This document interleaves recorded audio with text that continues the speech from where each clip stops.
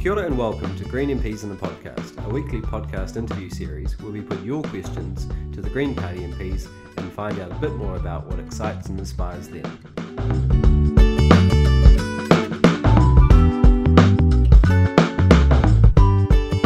Kia ora koutou everybody, thank you for joining us. It's Marama Davidson here actually. Gareth has been running an amazing series of podcast interviews with our MPs. I have got the pleasure, I actually asked if I could interview Gareth, who I think remains our last MP to be interviewed. So, Marama Davidson, Green MP, I'm here with Gareth Hughes, who is our spokesperson for Energy and Resources, Science and Innovation, Tertiary Education, Skills and Employment, Broadcasting and Wellington Issues. Whew! Thank you very much, Gareth, for letting me be the interviewer this time. Oh, well, thanks, Marama. Kia ora. It's awesome. Nice to be on the other side of the table. Yeah. It was awesome interviewing all the MPs, and I'm stoked to have you interview me, so thank you very much. Thank you. Okay, so we're going to start off with one of the things that has been topical this week. We announced the Greens would not be standing a candidate in Ohariu, and that is your previous electorate. So what's that about, Gareth? Yeah, well, look, you've even had Mike Hosking come out and say the Greens get it, smart politics, good politics, so I guess that's good. Yeah, I stood there in 2008 and 2011, and it's a great electorate. We've got a fantastic branch. It's really good for us in terms of party vote, and that's the vote that gets Green MPs elected to Parliament. Yeah. But the two times I stood, my personal vote was higher than Peter Dunn's majority. Last election, the Green candidate, again, the candidate vote was higher than Peter Dunn's majority. Wow. So, That's look, amazing. for us, it's a strategic issue. Yep. It's an automatic extra seat advantage for National. It's much like the Zombie Party Act, where they manipulate the electorate to get their candidate and an extra seat in Parliament. So look, I really support it. It's smart. The Greens are still going to campaign on the ground in a hurry for those all-important party votes. Look, we're all about changing the government in this election, as you know, and this is us playing politics, not tiddlywinks. Awesome. Thank you, Gareth. Hey, listen, I've really enjoyed talking about my personal journey when you interviewed me. So one of the things, Gareth, when you came into politics, you were at the time the youngest MP, I believe, in 2010. Yep. And also, I think you may have had one small baby at that time and have had another one since. Is that right? Arlo was my son, who's now 9, he would have been 2. I used to joke that even if I wasn't the youngest MP, I was still the youngest looking. Yeah, but I've grown a beard, so I don't get ID'd when I'm buying beer or anything anymore, so I can't even say that. But it was cool to be the youngest MP, and I never really felt that people judged me based on my age. But, you know, as we've seen with some other comments around all the great Green candidates, some commentators are saying, we don't want a parliament full of 20 and 30-year-olds. We're nowhere near it. In terms of, there's, I think, one MP in their 20s at the moment, a handful in their 30s. We need a whole lot more to just be representative, and it's meant to be the House of Representatives. Awesome. So a few sort of personal questions, just to give our listeners a bit more of a flavour about you. Where were you born and what was it like growing up? Yeah, well, I was born in the Gisborne Hospital. Gizzy. 81. It was a great place to grow up. You know, it was just a pretty normal family. Dad worked at the freezing works. Mum was on the DPB for a long time. Now works at the Bendon factory, which is where much of the country's socks and stuff comes from. So just a normal family with a brother and a sister and some older stepsisters who taught me to smoke cigarettes and do naughty things when I was in high school. Normal things. I wasn't really... I described myself as a bit of a bogan munter because I cared more about changing the engine on my Mark 1 Ford Escort, red, lowered, mag wheels. That was what I was into in high school. And, I guess how I made the jump to politics was that, Dad, alongside hundreds and hundreds of men, lost their jobs as the freezing works closed. Right. We saw the motherable budgets affect my mother and her DPB, which was slashed. So I saw politics, which I didn't care about at all, really impact my community. Yeah. So I guess when I went off to university in Wellington, I thought, gee, I better get involved in politics. I don't want politics to happen to me. Yeah, that's amazing. And actually, you've sort of touched on a little bit about what you like to do outside of work with your little bit of a bogan background. But I know for a fact you're also a bit of a keen gamer. Yeah, well, look, I love games, always have. I got the latest virtual reality headset for the PS4, which I'm absolutely loving. And Yeah. recently was supporting some of our great export game development companies from New Zealand over at the largest games convention in Melbourne last year. And it's just incredible, the ingenuity, the creativity of Kiwi gamers. And look, we're making hundreds of millions of dollars of exports, but if we could do it like Finland, we'd be talking about billions of dollars of exports and thousands of jobs. So we talk about sort of the smart economy. This is a great example of it. Yeah, because I think that's something that you're very clear on and consistent on, is our thriving ICT sector, which of course is why you have the portfolios that you do. But also it's New Zealand stories. I want to see New Zealand stories on our games, and often I think you can think of culture as only like ballet or the orchestra. It's a lot richer than that. Good point. It's richer and deeper. Thanks, Gareth. Listen, one of the listeners, while we're sort of into your personal background, has asked, and what I like about this question is because women are often asked it, and certainly I often am, what advice would you give to anyone considering a career in politics who have young children? Oh, it's a good question. And it's ironic because I don't get asked it. Yeah. Because I'm a dad. I mean, quite literally, as we sit here in my parliamentary office, my kids are in the next room and I'm terrified they're going to make a noise and interrupt the podcast. No one asked me because I'm a dad, but it's been a central part of who I am and what I've been doing in Parliament. I wrote a lot about it for the spin-off, about sort of juggling the feelings of not being a good enough dad when you're focusing on work, and vice versa, not being a good enough politician when everyone's judging you and ranking you when you're spending time with your kids. So look, all I can say is it's been a challenge, but a deeply rewarding one. Because I think I'm a better MP for going home at night and putting them to bed before I come back, and instead of hitting the bar at Bellamy's. Yeah. What advice would I have? I think it's crucial, if you've got a partner, to shared expectations. Yeah. I made the tough choice because I was living in Auckland when I was elected to move to Wellington.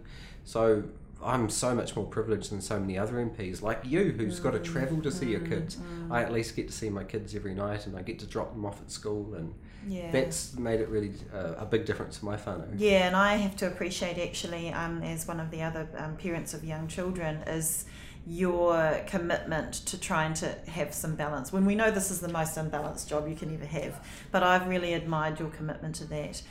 Gareth, I want to ask this one, another one from our sort of internet listeners, who asks, what has been your favourite protest to be involved in, and how many times have you been arrested? Well, I've only been arrested twice, and there's lots of protests to pick from.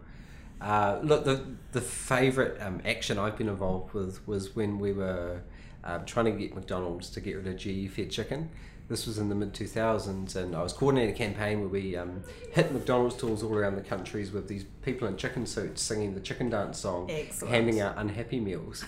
And after a few weeks of that, we thought, we need to ramp it up a bit. So I dressed up as Ronald McDonald, chained myself to the Auckland distribution facility, shut it down, and was arrested dressed as Ronald McDonald with the mugshots and all that. That's amazing. But it was incredible because the next day these newspaper clippings started being sent to us from like Israel and Brazil and all around the world. So it was sort of pre-viral internet, but it kind of went viral in the old-fashioned newspapers. Awesome. And 2 days later, McDonald's completely went GE-free. So it was a lot of fun and a great campaign. Yeah, awesome. And speaking of viral, Gareth, I want to get you to talk about this one. I'll own up to this question.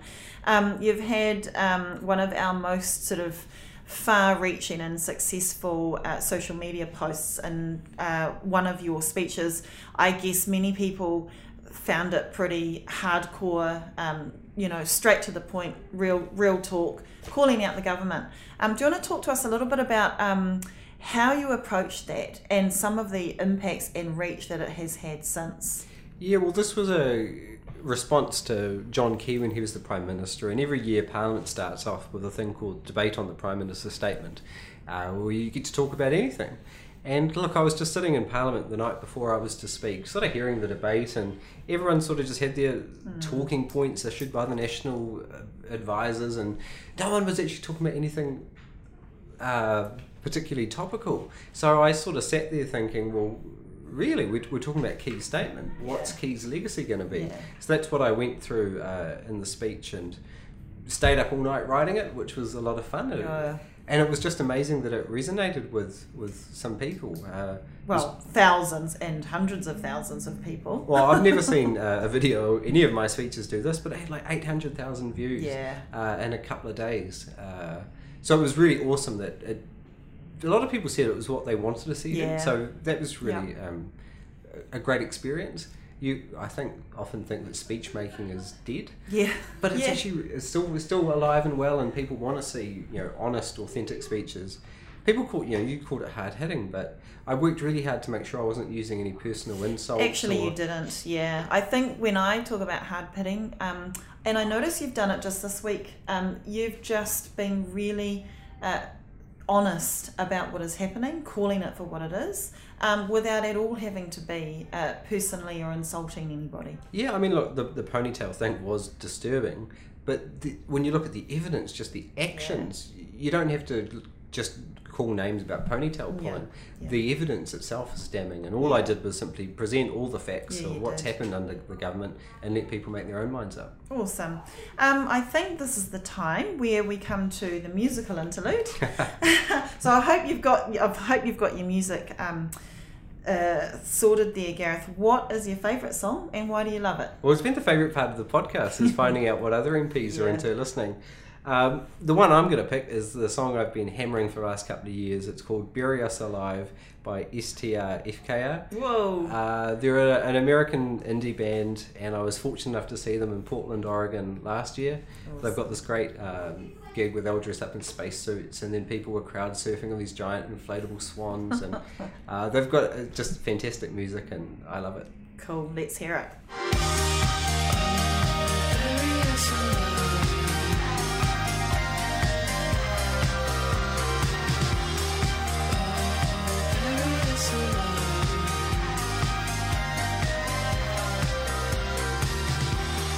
Okay, so Gareth, back to some of the political priorities. You have already talked a little bit on what your visions are around our ICT sector. You're a spokesperson for a number of other portfolios, including energy and resources, science and innovation, tertiary education, skills and employment, broadcasting, and Wellington issues. Did you just want to, have a talk to us about what your priority is for this election, for this term, and what do you think our big issues are? Yeah, well, they're all related, and I guess that the big picture is that we can have a richer New Zealand. What we've seen over the course of my and your lifetime is we've fallen down the economic rankings. Yeah. We're working harder and longer for less than we did decades ago. Generation locked out of housing. So we need some proper economic answers. And when you put it all together, this is the formula for New Zealand. It's about investing in research and development. Yeah. We're in the bottom half of the developed world at the moment. We need to get that up. Yeah. We need to be investing in tertiary education, but Nationals cut it and put up fees. So students are paying more, the government's paying less in real terms. And it's about the science going forward. So take energy. Here's another area where we're seeing massive growth in terms of solar, electric vehicles, new technology. Nationals just picked on the mining side of it, trying to hope that we find some oil deep off our coasts and doesn't make too much of a spill. Yeah. Yet we know clean energy creates 4 times more jobs. Yeah. So when you put it together, it's portfolios, and my focuses have been on a richer New Zealand through research, development, science, clean energy, innovation. In terms of energy, it's one of my loves. Yeah. I didn't really get to leave Gisborne at all growing up, but I won a Royal Society essay competition arguing why nuclear power was bad when I was, 15 or something. And I got flown to Wellington, my first time on a plane, to meet a whole bunch of scientists. So energy's always sort of been a passion of mine. Yeah. What I'm focusing on now is making sure people get a fair go with solar. We aren't opening new coal mines. We prohibit risky deep sea oil drilling. We don't need fracking, but we can be growing jobs in this area. So, and to sum it up, it's cleaner, cheaper, smarter energy. Speaking of, thank you. And I can't wait. This is one of the final sort of listener questions that got sent in. And I want to ask it because I don't even understand it. So you have been asked, what's the strangest thing you've made in a fab lab, and when do Tesla bring house batteries to New Zealand? I don't even know if that's one question or two. No, it's 2 questions. And I think the Tesla batteries are coming really soon. Vector's bringing them in, the Auckland Lines Company, which is awesome. The strangest thing I've made in a fab lab. Well, I'm such a tragic politician.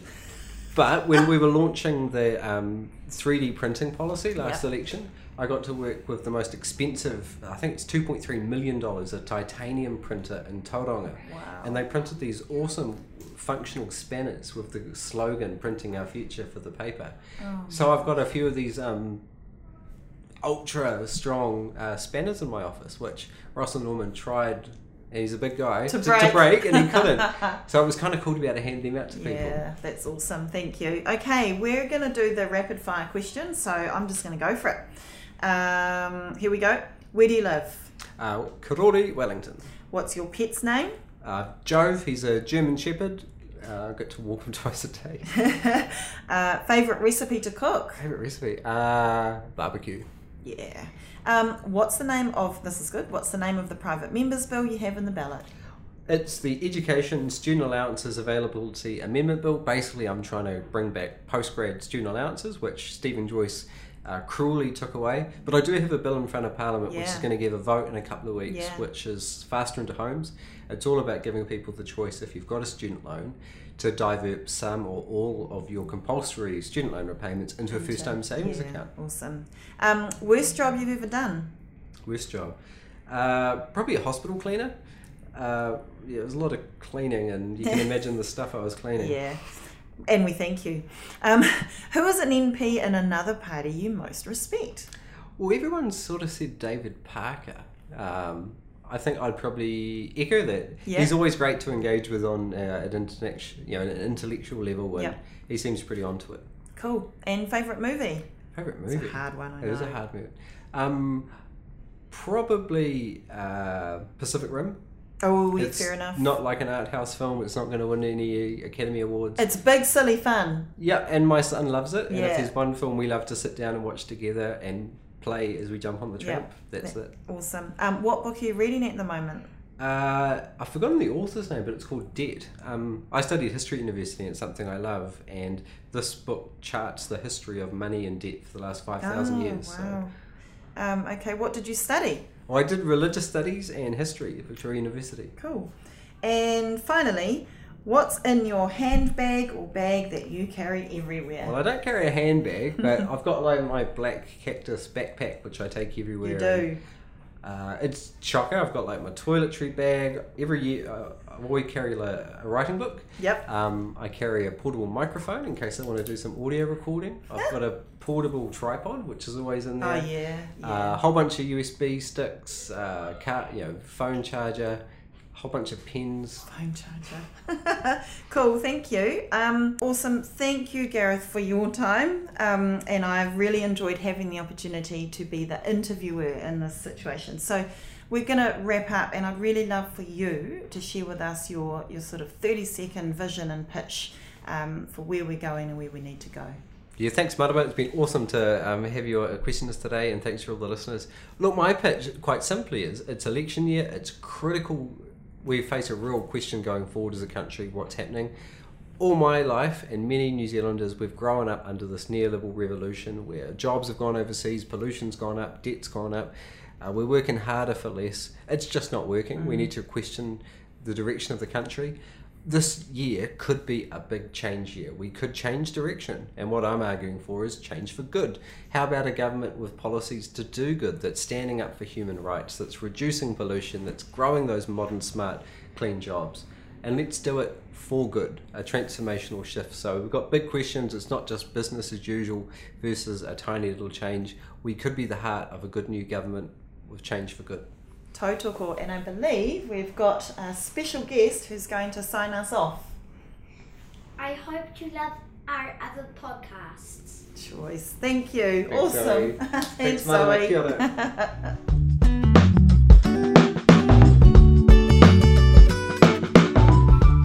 Thanks very much for listening to Green MPs in a Podcast. Follow the Green MPs on Facebook, Twitter, Instagram and Snapchat. This podcast was recorded and shared with resources from Parliamentary Services.